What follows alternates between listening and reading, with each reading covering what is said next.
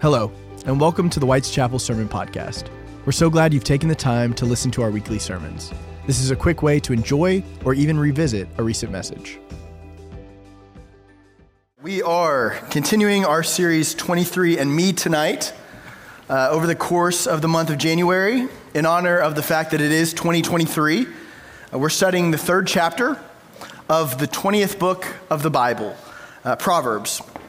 We're looking to King Solomon's words to help us so that we can head into this new year spiritually healthy.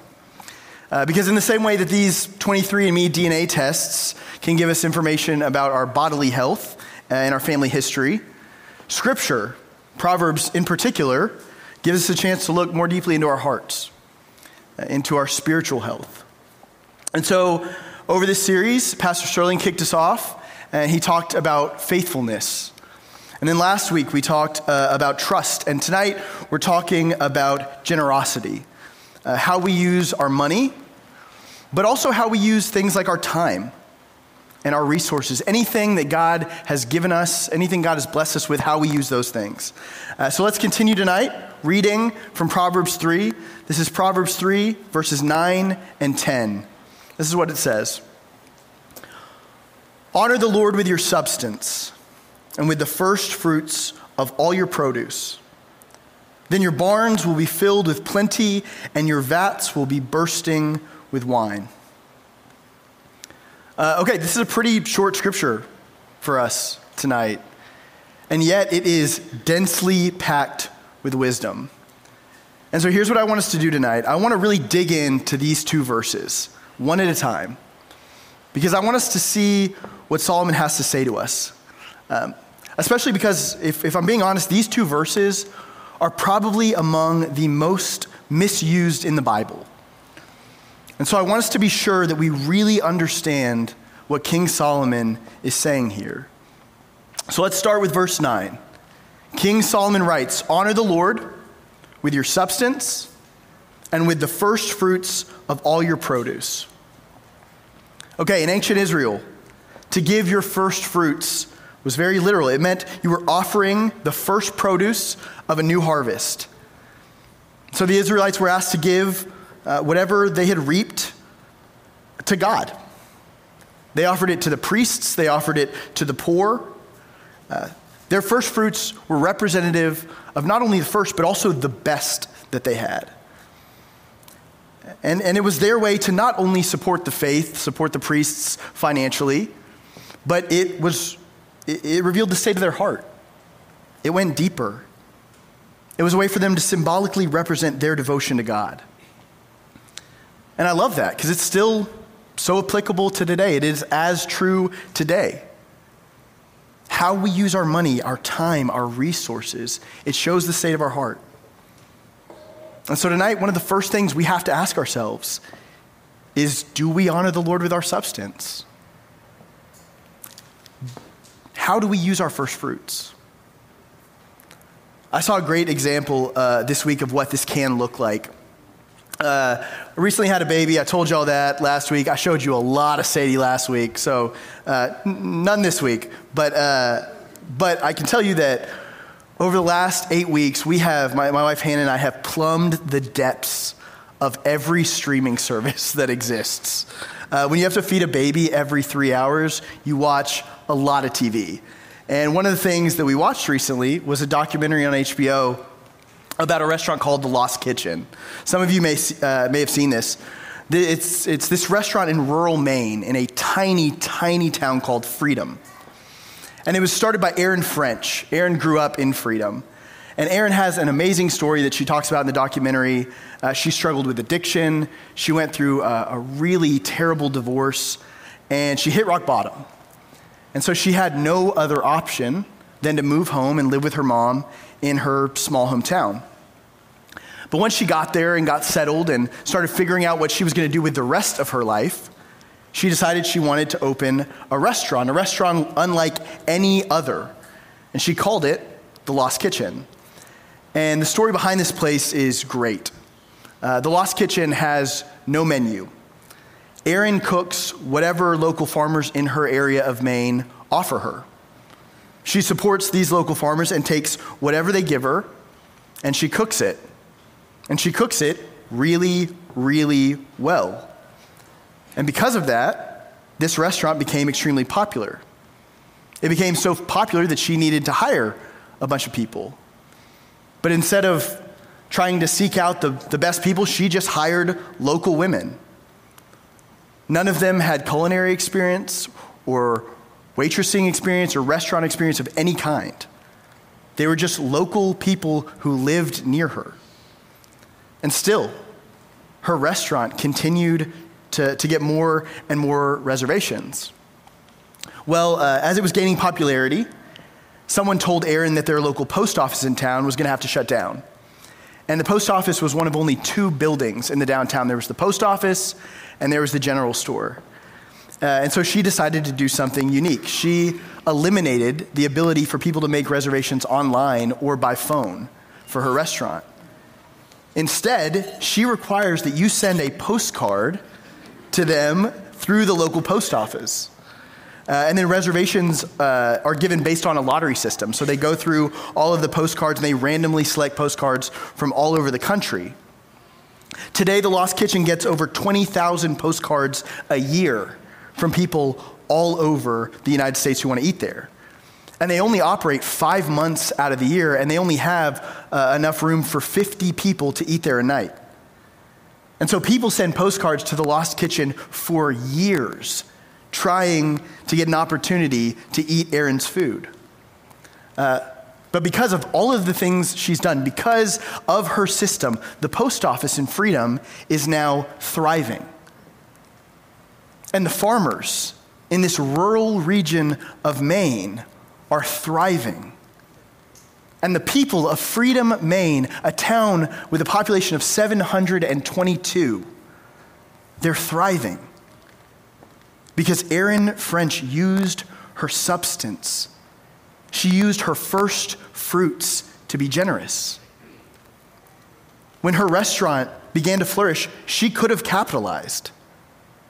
She could have expanded. She could have opened more locations. But instead, she decided to use what she was blessed with to help local farmers and townies and the post office. When the blessing came, when the harvest came, when she got her first fruit, she gave it away. And I think this is a beautiful example of the heart that Solomon is calling us to. When we start to succeed, when we're blessed, when the harvest comes in our lives, where do our first fruits go? Do we honor the Lord with our substance? Because what happens with our first fruits says a lot about who we are and the things that we value, the things that we treasure. You know, Anne-Marie mentioned this, but Monday's Martin Luther King Jr. Day, which is appropriate because Dr. King lived out this verse. We know that Martin Luther King was generous with his time and his energy and his passion. We've seen that. But did you know he was also extremely generous with his money? He donated to charity, a different charity, every single month. And even though he struggled financially, Martin Luther King Jr. donated the money that he received when he won the Nobel Peace Prize in 1964 at the age of only 35. When he won the Nobel Peace Prize, he was awarded $54,600. And he put every cent of that into the civil rights movement. If you're wondering, I did the math. Actually, I just found a website that did the math for me. I'm not going to lie. But if you're wondering, $54,600 in today's money, adjusted for inflation, is $524,437.22. $500,000. MLK gave away his first fruit. When harvest time came, he was generous. First. That's how he lived his life. Dr. King once said, and this is one of my favorite MLK quotes, which is saying a lot for a pastor, let me tell you. He says, life's most persistent and urgent question is, what are you doing for others? Or to put it another way for us tonight, what are you doing with your first fruit? How are you honoring the Lord with your substance for others? See, Solomon's advice in verse 9, it's simple. It's to put God first with whatever it is we have to give. Just like Aaron French, just like MLK, our money, our time, our energy, our skills. We give the first of it, the best of it, to honor him. And when we do, we also find that there is reward in it. That's what Solomon says in verse 10.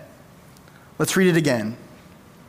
King Solomon says, "Be generous, give to God your first fruits, honor God with your substance, then your barns will be filled with plenty, and your vats bursting with wine."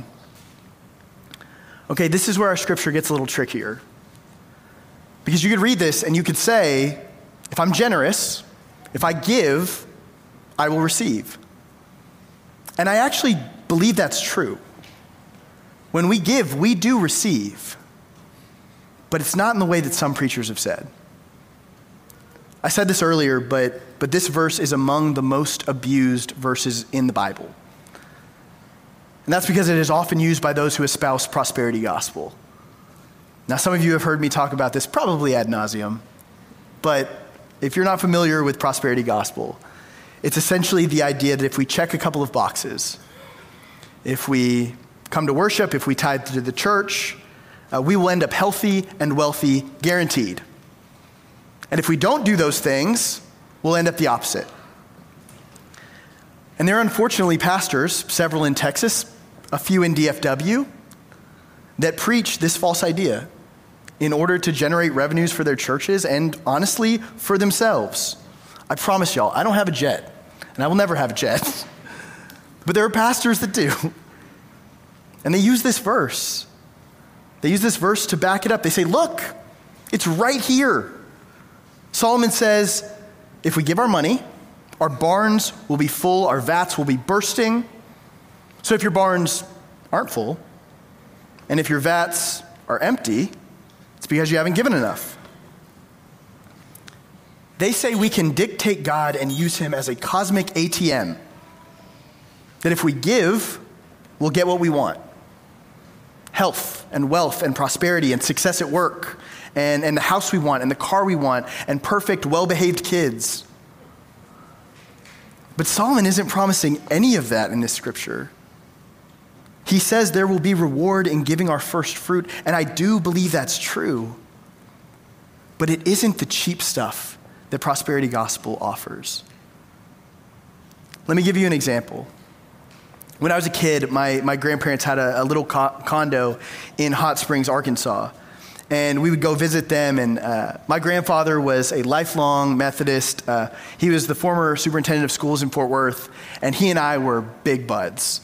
And so when I would visit, he used to take me to the horse races at Oak Lawn Racetrack in Hot Springs.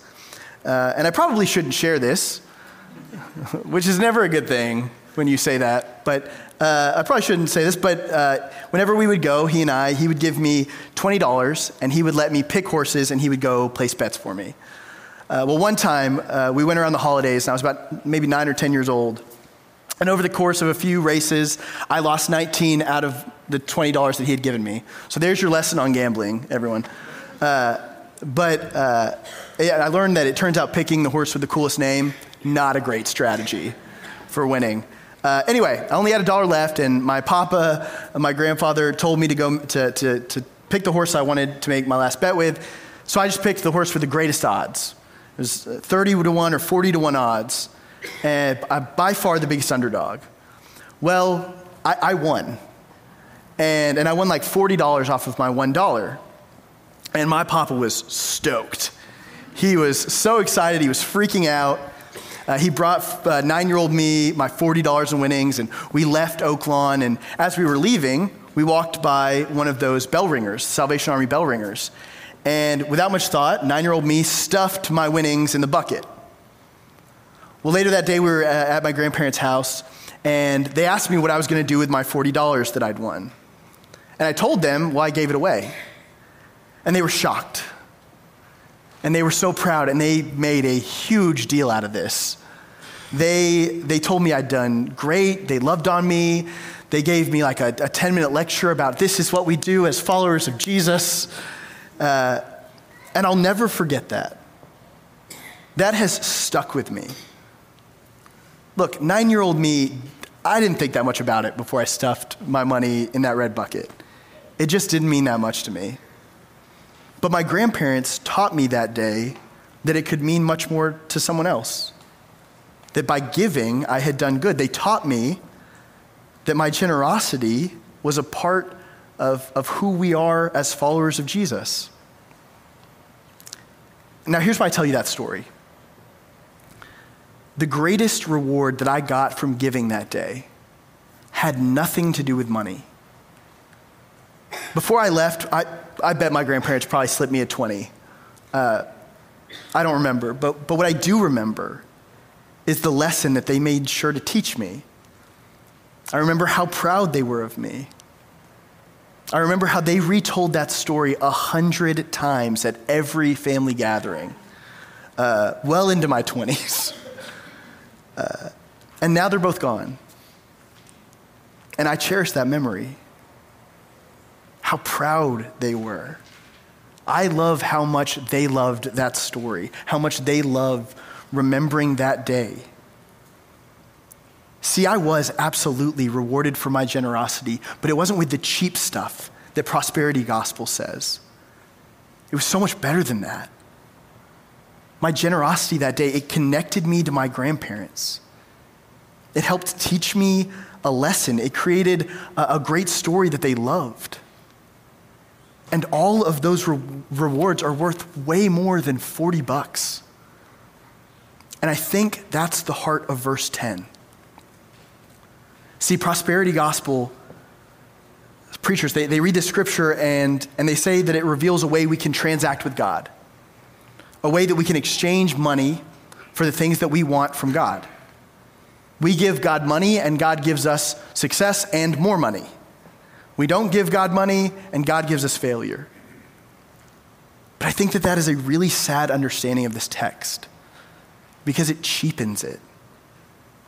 The real reward of generosity, the real reward of offering our first fruit and our substance to God, the real reward that Solomon is suggesting is the fact that we are honoring the Lord when we give. It's just that simple. And that reward is enough. As followers of Jesus Christ, we don't give so that God will give us more. If he gives us more, that's great. That's a blessing. And I do believe that God is in the business of blessing. But that's not why we give. We don't give out of that spirit because that's not generosity at all. That's a transaction. That's cutting a deal. We give because in doing so, we emulate Christ. We emulate the one who was generous. The one who was so generous with his time that he spent 3 years wandering around the ancient Near East, healing people and teaching people and loving people and creating relationships and listening to them. We emulate the one who was generous with his reputation. He spent time with people that no one else would. The abused and the broken, the tax collector, the second-class citizen, the unclean. We emulate the one who was generous with his life to the point that he gave it up for us. He went to a cross and he laid down all that he had so that we might have a path to eternal life. That's real, and there is no greater gift than that. There is no better model of generosity than that. And so when we give our first fruit. We give it all. There's nothing we hold on to. We give our substance the way that Jesus did. And the cool part is in that we also find reward. We find that when we live lives of generosity like Jesus, like Aaron French, like Dr. King. And when we're proud of and encourage generous living, like my grandparents, then we live lives where our barns are filled with plenty. We live lives with vats bursting with wine. Hallelujah. Amen. Will you pray with me?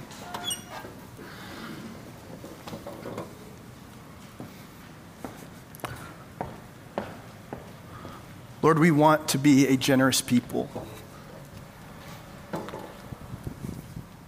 We want to be a people who offer not the last, but the first. People who offer the best. God, not just with our money, but with everything. With our time. Lord, may we offer you the first fruit of our day. The first 5 minutes or 10 minutes. God, may we honor you with our skills. Lord, I pray for all of us in this room, all of us who have different amounts of money and different skills and different amounts of time. Lord, help us to find ways to be generous with whatever we have. Help us to honor you with our substance. Lord, we want to be like you. We want to be like your Son, Jesus, who is so generous with us, who is still so generous with us, who comes when we call, who listens when we pray, who loves when we feel at our lowest. So God, help us, help this church, help this world to be more generous, to put you first. We pray this all in Jesus' name. Amen. Thank you for joining us. Please make sure to rate, review, and subscribe so you don't miss new releases. We'll have new podcasts coming out all the time. Be sure to check us out online at whiteschapelumc.com. Please download the WC Life app and follow us on social media to stay up to date with all things WC.